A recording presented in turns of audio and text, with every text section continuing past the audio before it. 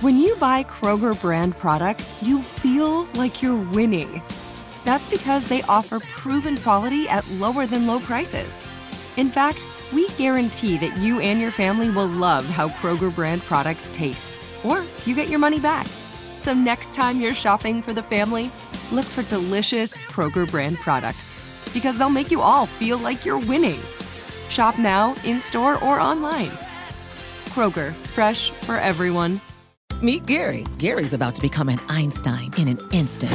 Whoa, Einstein hair. I like it. That's right, Gary, because you're using Salesforce powered by Einstein AI to connect data, predict business trends, generate personalized content, and wow customers. I do feel a lot smarter. Because you're not just Gary anymore. You're Gary, empowered by Einstein AI. Did you hear that, team? I'm an Einstein. Oh, can I get a selfie? The #1 AI CRM. Now everyone's an Einstein with Salesforce.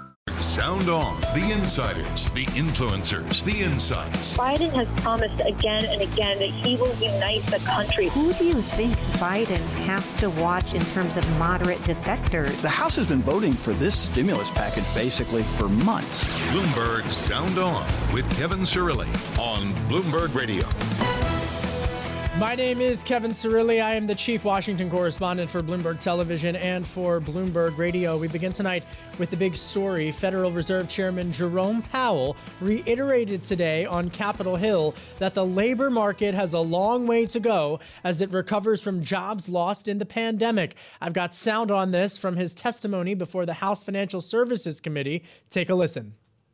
We have 10 million fewer people working on payroll jobs than we had just 1 year ago today, and that the unemployment rate, the reported rate, is 6.3%. But if you include people who were in the labor force and indeed working in February and a couple of other adjustments, you get to almost a 10% unemployment rate. So there's a lot of slack in the labor market and a long way to go to maximum employment. Let's go right to Capitol Hill, where the Budget Committee Chairman, John Yarmuth, a Democrat from Kentucky, is joining us. Mr. Chairman, thank you for joining us. I got to be candid here. There's a real partisan debate that has emerged on minimum wage that's a part of this $1.9 trillion stimulus deal. You heard it right there from the Fed chairman, the need for more economic support. When can that minimum wage get raised? Well, we hope in a couple weeks. We're going to put it in, it's in the House bill that we're going to pass on Friday night, taking it to $15 an hour by 2025. And, it may face some challenges in the Senate, but we're going to pass it here in the House and see what the Senate does with it. When you hear Republicans say that the minimum wage is just something that financially the country nor small businesses can afford, what is your response to that criticism? Well, my response is that, 6-8 months ago, we were paying tribute, honoring people like the grocery shelf stockers and bus drivers and sanitation workers and people who were doing jobs that we never thought were really critical, and now we found out that they're critical. And I think now it's time that we actually reward them financially for the important work that they're doing. But beyond those people, we haven't raised the federal minimum wage since 2007. That was my first month on the job here. And meanwhile, most areas of the country are already at $10, $11, $12 an hour or more. So what we found in places like Seattle and other places is that when you raise the minimum wage, the economy actually prospers. You have so many more people who are out being spenders, and all of that money goes back into those economies, and it ends up being a growth stimulus proposal and not something that kills jobs. I was struck by this, that in addition to the minimum wage, the Republicans are also raising the issue that they feel that they don't want to have to bail out states that they argue are controlled by Democrats, and that quite frankly that they shouldn't be, that their taxpayer constituents shouldn't be on the hook for it. What's your, do you agree? I take it you don't agree with that assessment. No, I had a meeting the other day with the U.S. Conference of Mayors, for instance. There were a lot of Republicans on that Zoom meeting, and all of them are very enthusiastic about this package. People like Jim Justice in West Virginia and Asa Hutchinson in Arkansas, very, very red states, think this is a good idea. They need the help. And, I know that the states have differed in how much revenue they've lost, but every state has suffered an economic impact. And the money that we're providing here doesn't just go to make up for lost revenues. It also enables states to do things that help save businesses and help save institutions in their community and their state. So this is something that is way beyond just replacing tax revenue. And again, I don't think we have red roads and blue roads, at least I haven't seen many, or red water systems or blue water systems, or red schools or blue schools. And that's the way we're looking at this. Every state has been impacted. Chairman Yarmuth, I always find this fascinating that you were actually the congressman for for Leader McConnell's congressional district. I never knew that until my show prep this morning. How's that relationship? Well, I've known Mitch for a long time, since 1968. I was a Republican, actually, until 1985. We've obviously gone in very different directions since then. We're civil, we get along, but on policy, we're poles apart, as you would say. All right, I got to ask you one more question, just I know you're tight on time, but before I let you go, could a COVID stimulus find passage along with a budget vote, to get into the weeds here? I'm sorry, Kevin, I missed it. Could it find it with a budget vote? In terms of the timeline. Yeah, we're doing it with the budget reconciliation process. We're going to Rules Committee on Friday morning. We're bringing the budget reconciliation, the bill, the American Rescue Plan, to the floor Friday night. And we'll pass it and then send it along to the Senate. The Senate will do with it what it will next week, and presumably we'll get it back the week of March 8th, and then we'll get it signed into law. All right, we'll leave it there. I know you're busy, and I can hear it in the background right there on Capitol Hill. That's Budget Committee Chairman John Yarmuth joining us, the Democrat from Kentucky. Really, I guess, some busy times back there on Capitol Hill. Let's bring into this conversation our team, our Bloomberg politics contributor, Rick Davis, who was listening to that interview. Rick, you hear it right there, just the tension on the issue of minimum wage, as well as the response that Democrats are mounting to this ongoing criticism that Republicans don't want to bail out Democratic states. Yeah, I think you picked the one key issue within this package that actually is the news item, and that is that the Republicans want to strip out this minimum wage component to the stimulus package, and the Democrats are holding firm. They see a lot of popularity around this package, and they see an opportunity to raise the rates. I wouldn't be surprised that if this gets stripped out in the Senate version, which I think everybody expects it to be done, that there isn't a standalone bill in the House to keep pressing this issue of minimum wage in the House of Representatives. And I was struck by Senator Chuck Schumer today, and I believe we've got the sound on this in our list. Senator Chuck Schumer said that Republicans want everyone on board to try to sink the latest stimulus bill. Here's the sound on that from Schumer. According to a report in CNN, Republican leaders are maneuvering to get every single Republican member to oppose the emerging legislation. Make no mistake, Republicans oppose the American Rescue Plan to the detriment of the country. Let's bring into this conversation Roger Zakheim. He is the director of the Ronald Reagan Institute and the former Deputy Assistant Secretary of Defense and former General Counsel for the U.S. House Armed Services Committee. Roger, it's great to have you on the program. You hear that from Schumer, the political battle lines really being drawn out of the likely advancement of this $1.9 trillion stimulus bill as it heads to the Senate next week. Yeah, it's not surprising. It's partisan. With $1.9 trillion, with a lot of Democratic priorities, you're going to have Republicans pushing back. If they wanted to fashion a bipartisan bill, it would look quite different, obviously focusing on those areas of the spending bill that go directly to COVID-19. As you get to some of these other areas, the connection to COVID becomes more attenuated, particularly where the money won't be spent, in some cases, out to 2024, 26, or 28. And so the Democrats, they have majorities in both chambers, and they're taking advantage of it. Hey, Roger, this is Rick Davis, and thank you for being on the program. And having served in the Reagan White House, I remember the president used to say, I go into a legislative fight for 100% of what I want, but I'll sign a bill for 80% of what I can get. And should there have been a better effort by this administration to try and cobble together what has been in 4 previous stimulus bills, a bipartisan effort to solve this problem economically? Well, yeah, you're channeling Reagan there, and great to be with you. And the answer is, I think, from a Republican standpoint, absolutely yes. And perhaps I wonder if President Biden is thinking the same. He's got other priorities for his administration, and to come out with what the Wall Street Journal has called this blowout spending bill, it may limit his ability, that is President Biden's ability, to get other things done, because they seem to be going for 100% of what they want.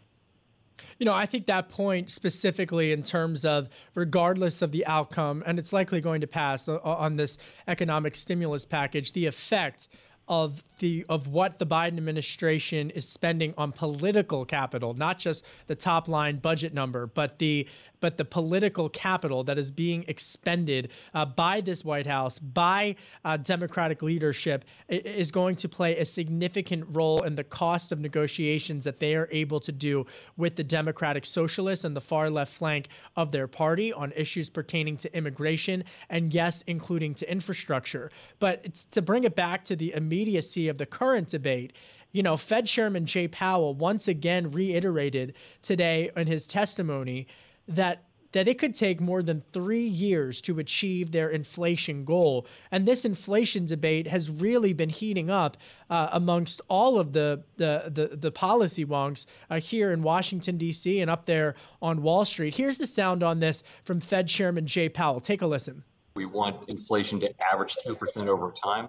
And the reason we want that is that we want inflation expectations to be anchored right at 2% and not somewhat below 2%. We believe we can do it, believe we will do it. It may take more than 3 years, but we'll update that every quarter. We update that assessment, and we'll see how that goes.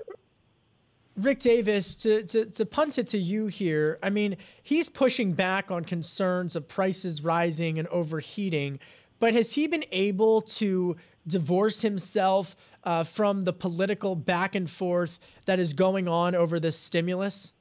Yeah, I think to some degree he's coming out of a period of deflationary activity, right? And that hasn't helped the economy. The markets have responded well to what's been happening on the stimulus front for the last 2 years. But I think that Chairman Powell is just trying to put some rational bumpers around this inflation argument. And for him to come out today and say, look, we've got a target at 2%, and it may take us 3 years to get there, should calm the markets down a bit, that the Fed doesn't have a perspective on inflation that is going to let the markets get out of control. So I think what he's trying to do is be respectful of the inflation argument, but still make the case, as you pointed out earlier, Kevin, that we need a stimulus. He's been very cagey about whether or not he wants this stimulus, but he does want more activity, and the unemployment number is what he seems to be mostly focused on. And I can just keep going back to the fact that, to your point, the central bank is saying, yes, we need more stimulus. And even Republicans are talking about hundreds of billions of dollars. They differ, of course, in terms of that top line number. Much more coming up next. I'm Kevin Cirilli. This is Bloomberg.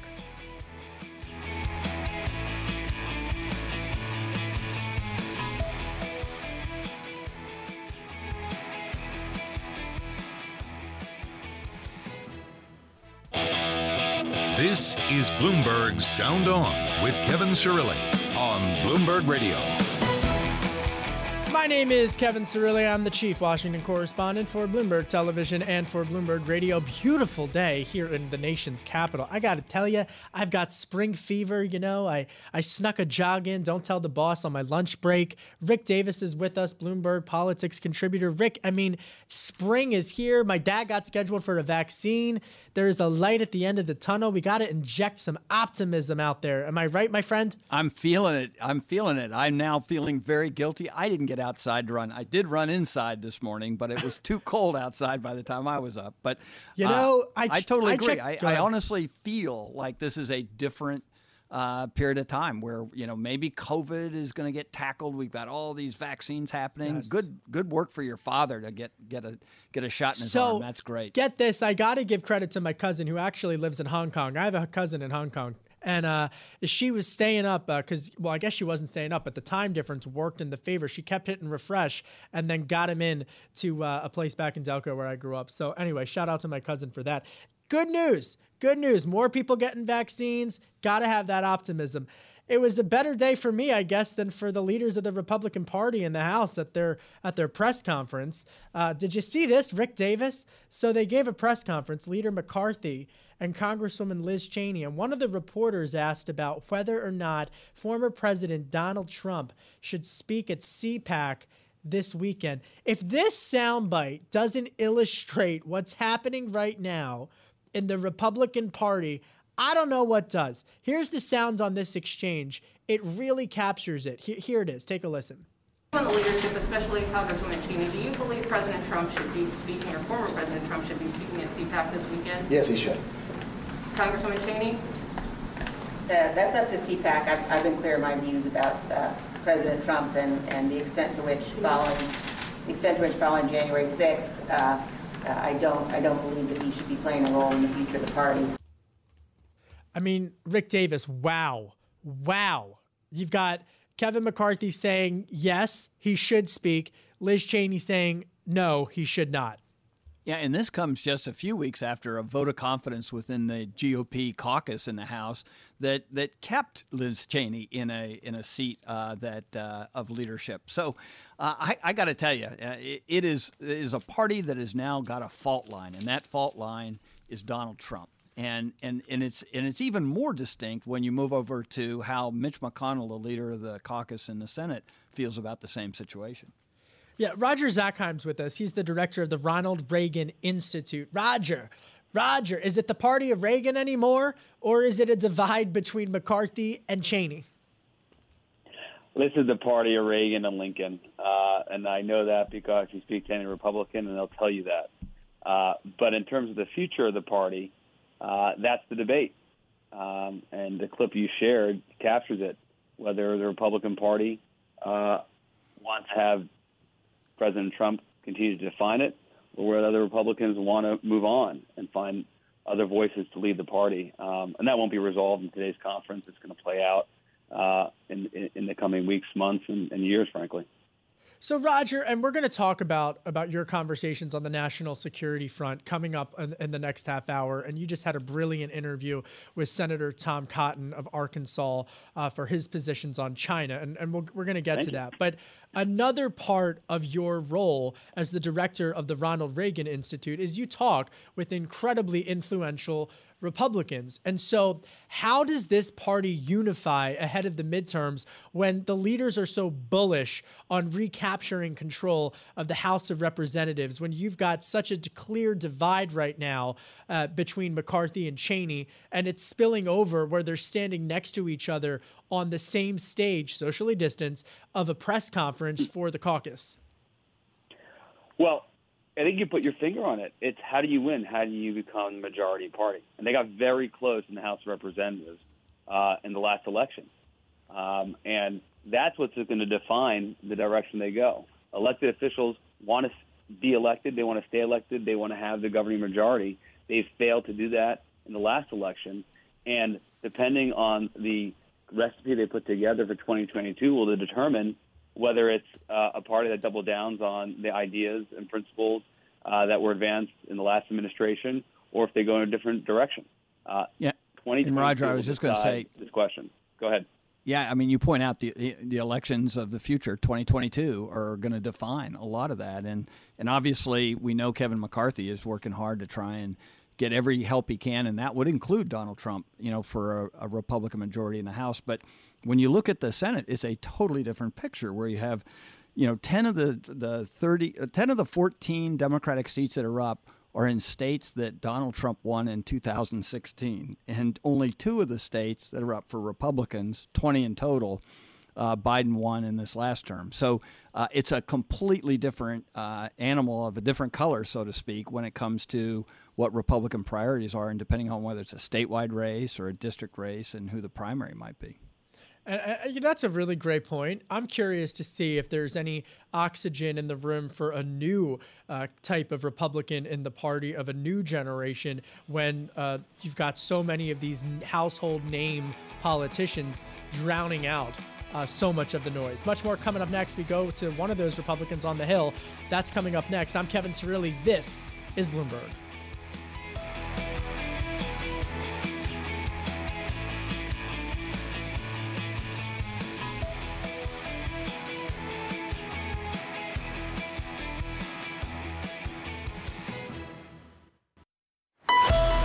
Broadcasting live from our nation's capital, Bloomberg 99.1. To New York, Bloomberg 1130. To San Francisco, Bloomberg 960. To the country, Sirius XM Channel 119. And around the globe, the Bloomberg Business app and BloombergRadio.com. This is Bloomberg Sound On with Kevin Cirilli. Up next on the telephone line, Congressman James Comer, a Republican representing Kentucky's 1st Congressional District. He wrote to Chairwoman Carolyn Maloney today urging for transparency on Governor Andrew Cuomo, accompanied by none other than Rick Davis, Bloomberg Politics contributor. Joining us on the telephone line, Congressman James Comer, a Republican representing Kentucky's 1st Congressional District. He's also the top Republican on the House Oversight and Government Reform Committee. Congressman, I want to talk to you about stimulus, but first I want to get to a letter that you sent regarding Governor Andrew Cuomo with regards to issuing a subpoena to the chairwoman of the committee, Carolyn Maloney of New York, about transparency as it relates to deaths in nursing homes. Have you gotten a response yet from the chairwoman? We have not gotten a response yet. We sent the letter today.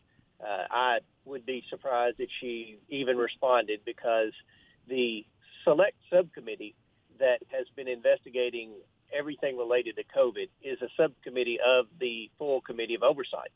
So this subcommittee has been on top of all the wrongdoing with respect to Cuomo's nursing home policy and transferring COVID positive patients to nursing homes from day one. In fact, I think this select subcommittee is the committee that first broke the news on that. So the people of America, especially the families in New York who have lost loved ones, deserve transparency. They deserve to know what actually happened, what was the decision-making process.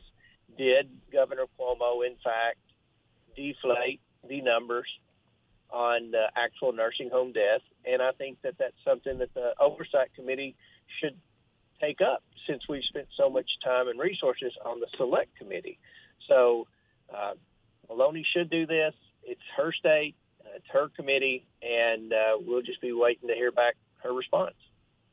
We're going to keep a careful eye on that story, but let's also now turn to the financial matters of the day, particularly this $1.9 trillion stimulus plan that is likely going to pass out of the House of Representatives on Friday, and then it, of course, goes to the Senate. You detailed in a Fox News op-ed on the COVID spending that this is the wrong time and the wrong plan for the wrong time. Elaborate why you are against this plan. Well, we have already passed $4 trillion in bipartisan stimulus. And we've learned recently that almost $1 trillion of that initial $4 trillion has been unspent. So if you can imagine, $4 trillion is more money than the federal government can even spend. Now the Democrats want to pass another $2 trillion. Only 9% of this $2 trillion stimulus plan that the Democrats are trying to push through, less than 9%, is COVID related. That deals with putting COVID shots in people's arms and testing and things like that. The bill, it's a wish list. It's a liberal wish list for Pelosi. It's $350 billion for state and local governments, so it's rewarding states that kept their state shut down. It's $135 million for the National Endowment for Arts, $12 billion for foreign aid, $50 million for Planned Parenthood. These aren't the things that I think we need to be borrowing money from our children and grandchildren to pay for today. And that's what I've said about this bill. It's immoral because of what it does to the national debt that our children and grandchildren are going to have to pay for. So Congressman Comer, money goes for individuals. Yes. You point out that you can't find $1 trillion worth of the $4 trillion that's already been allocated to COVID relief, and I'm curious because we've heard a lot of different numbers as to what's outstanding from the Trump administration COVID relief funds, and where is that money? I mean, that's the biggest number I've heard out in the public, and is it in accounts that are accessible to be applied to the current crisis? It's scattered in different funds. You have a lot of unspent PPP funds. You have unspent state and local funds.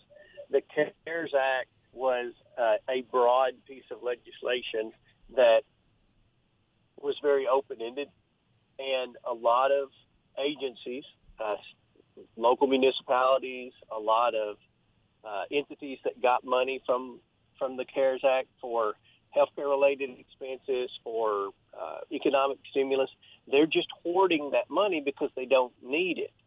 And we listed in an oversight committee hearing all the different municipalities that were represented by Democrat members on the committee who represent cities that haven't spent 35 to 55% of their COVID funds, but yet they're asking for $350 billion more in state and local funds. It's unneeded. I fear that we keep printing money. Not only does it run the debt up on our children and grandchildren, it also is going to create inflation. So I think this is bad policy, and the American taxpayers deserve to know where the original $4 trillion spent. They don't even have that answer. I'm going to rip up the script here because I would be remiss if I didn't ask you this question. People, when they think of Kentucky, they often think of, bourbon, right? But you've actually put hemp and the CBD market on the map in Kentucky. You are one of the leading Republicans in the caucus, really, Congressman James Comer, who's with us, who's really pushing for there to be more research and development in this emerging industry. What's the most prescient issue pertaining to hemp industry as it relates to economic development in your district? Well, in my district, there was a lot of hemp grown by Kentucky farmers for CBD oil.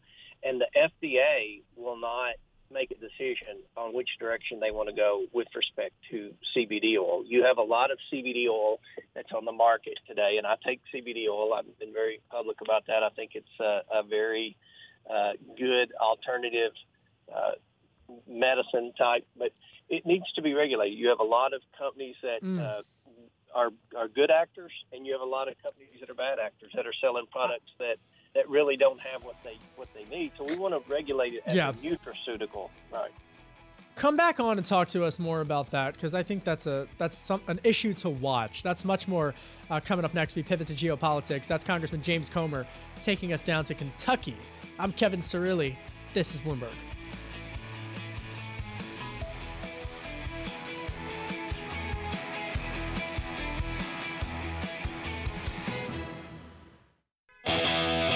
This is Bloomberg Sound On with Kevin Cirilli on Bloomberg Radio. I'm Kevin Cirilli, Chief Washington Correspondent for Bloomberg TV and Radio, accompanied by Rick Davis, Bloomberg Politics contributor, and Roger Zakheim, who is the director of the Ronald Reagan Institute. Let's pivot now to what I think is arguably the most important geopolitical story of the day. President Biden signing executive orders to study the U.S. dependence upon the global supply chain. He is calling for there to be a 100-day review period. And candidly, this is all about China and the relationship that the United States has on China, particularly as we have a shortage on a host of different products, including semiconductor chips. This is going to have massive implications for Japan, Taiwan, Australia, even to some extent. And there are plants, there are auto industry plants, folks, that are sitting idle across this country right now and threatening to put U.S. workers out of work. This is the one area, I'll be frank with you, where Republicans and Democrats do actually agree that the United States is too dependent upon China for its supply chains. And whether it's Senator Marsha Blackburn of the Republican Party or increasingly Senator Tom Cotton of Arkansas, or Democrats like Chairman of the Intel Committee, Mark Warner, they've been really talking about this for quite some time. I want to go to Roger first, because you actually spoke with Senator Cotton just a couple of days ago and about these issues.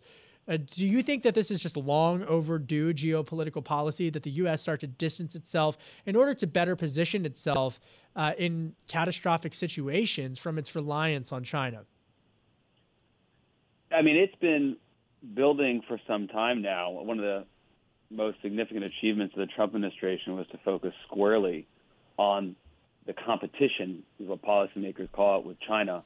And so what you saw today out of the Biden White House was continuity on this issue set. COVID-19 has only reinforced and made Americans truly internalize what dependency on China means and what it could mean to our security. Only difference is if you read the White House fact sheet about this executive order, it doesn't name China. As you recall, the Trump administration never missed an opportunity to name China. Yeah, that's a great They even point. named a virus after it, I believe. I'm going to, I think it is fascinating that they have decided. What do you think that means? I mean, let me follow up, Roger. Why didn't they name China in their fact sheet in a policy that is specifically all about China? Because it's not just about China, and it was focusing on America's need really to not just be less dependent, but also to onshore within the United States. But it actually surprised me. President Biden spoke at an international conference virtually about a week ago or so, and had no issue calling out China. He talked about that the competition would continue. That's why there's continuity, and also identified areas of cooperation. But it is surprising to me that when you're talking about the criticality of the supply chains and onshoring, bringing this manufacturing back to the United States at a moment when we're still within this global pandemic, and as you referenced, we have manufacturers in the auto industry that can't get the chips they need, you might as well call it out. We all knew who the elephant in the room is. Yeah, and I was going to say, if we could just dial back to what Kevin said earlier about the conversation you had with Senator Cotton. I mean, obviously not from the same ideological perspective as president, but the paper he wrote that you all were discussing, Beat China, Targeted Decoupling, this is exactly what Biden announced today: decoupling on computer chips, decoupling on EV batteries, pharmaceuticals, rare earth minerals. All of those are the things we've become dependent upon with China, and it certainly seems to me that without saying so, he's mimicking the arguments being made by a very conservative Senator Tom Cotton. Yeah, I agree with that. Yeah, go ahead, Rod. And Tom Cotton does not mince words, and the title of his report makes that pretty clear. Beat China.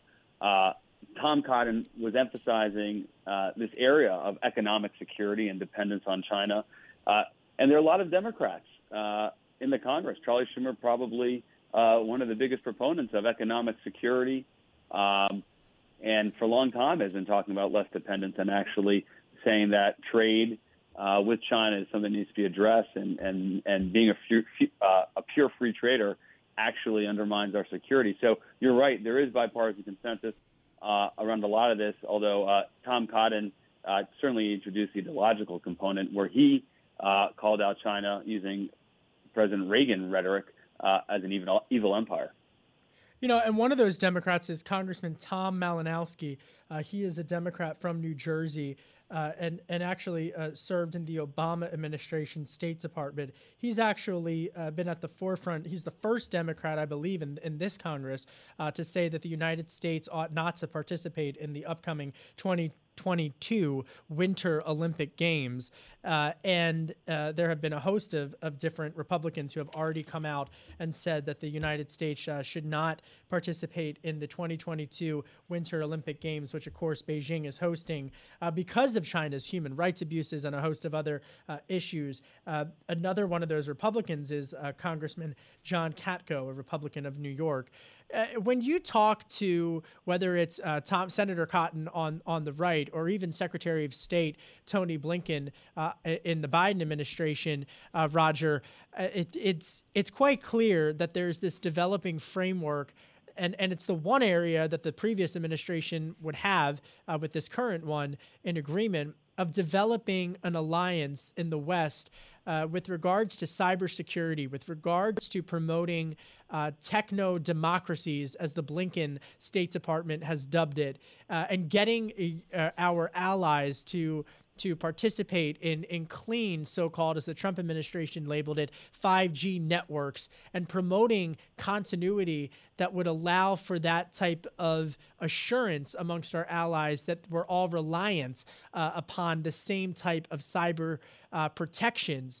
Do you think that this executive order today is a part of that broader strategy, Roger?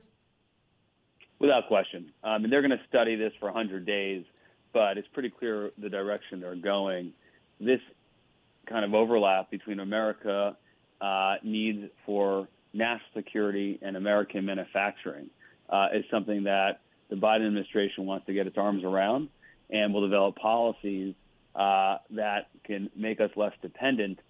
They will embrace allies and make allies part of the solution, which is important. And the difference here is between democratic countries that embrace freedom, countries that are open, they will be on our side, and we need to make sure we have economically sound approaches to work with them to relieve not only our dependency on China, but to relieve their dependency on China. We're not talking about exporting soybeans.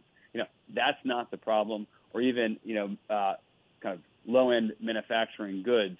It's the stuff that really will determine who will be the economic powerhouse and, by extension, the national security powerhouse for the 21st century. That's what's at stake here.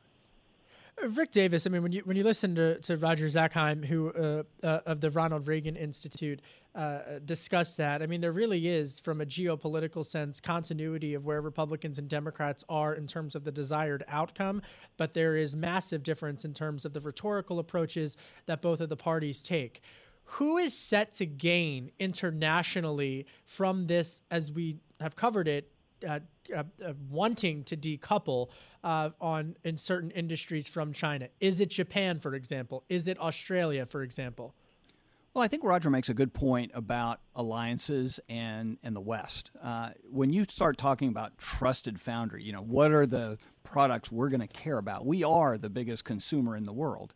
And so when we turn to our Western allies and say, you know what, we would prefer either, if we can't make it at home, we'd buy it from you. So do we trust the manufacturing processes for chips in Australia? And do they have the capacity to service our needs? Let's buy there. Europe is exactly the same situation. Here's how we can circle the Western nations, liberal democracies alliance around industry, giving preference to those companies that don't have China exposure, and therefore isolate China on the economic terms that we can probably handle over the next 10 years. All right, we're going to have to leave it there. Bloomberg Politics contributor Rick Davis and Roger Zakheim, director of the Ronald Reagan Institute. Be sure to go to their website to check out his conversation with Senator Tom Cotton. February is Black History Month, and Bloomberg Radio is celebrating pivotal moments in U.S. Black history each day. Here with today's installment is Bloomberg's Renita Young. On this day in Black history in 1864, Rebecca Lee Crumpler becomes the first Black woman to receive an MD degree. To put that into perspective, in 1860, there were only 300 women out of 54,543 physicians in the United States. None of them were African American. Crumpler first worked as a nurse in Charlestown, Massachusetts, before she was accepted into the New England Female Medical College. It was during a time when male physicians claimed women did not have the physical strength to practice medicine. In 1883, Crumpler released Book of Medical Discourses, which was one of the first medical books written by an African American. That's today in Black history. I'm Renita Young, Bloomberg Radio. And that does it for me. My name is Kevin Cirilli. I'm the Chief Washington Correspondent for Bloomberg TV and for Bloomberg Radio. Coming up all throughout the week, we're going to continue to talk about that economic stimulus bill. This is Bloomberg.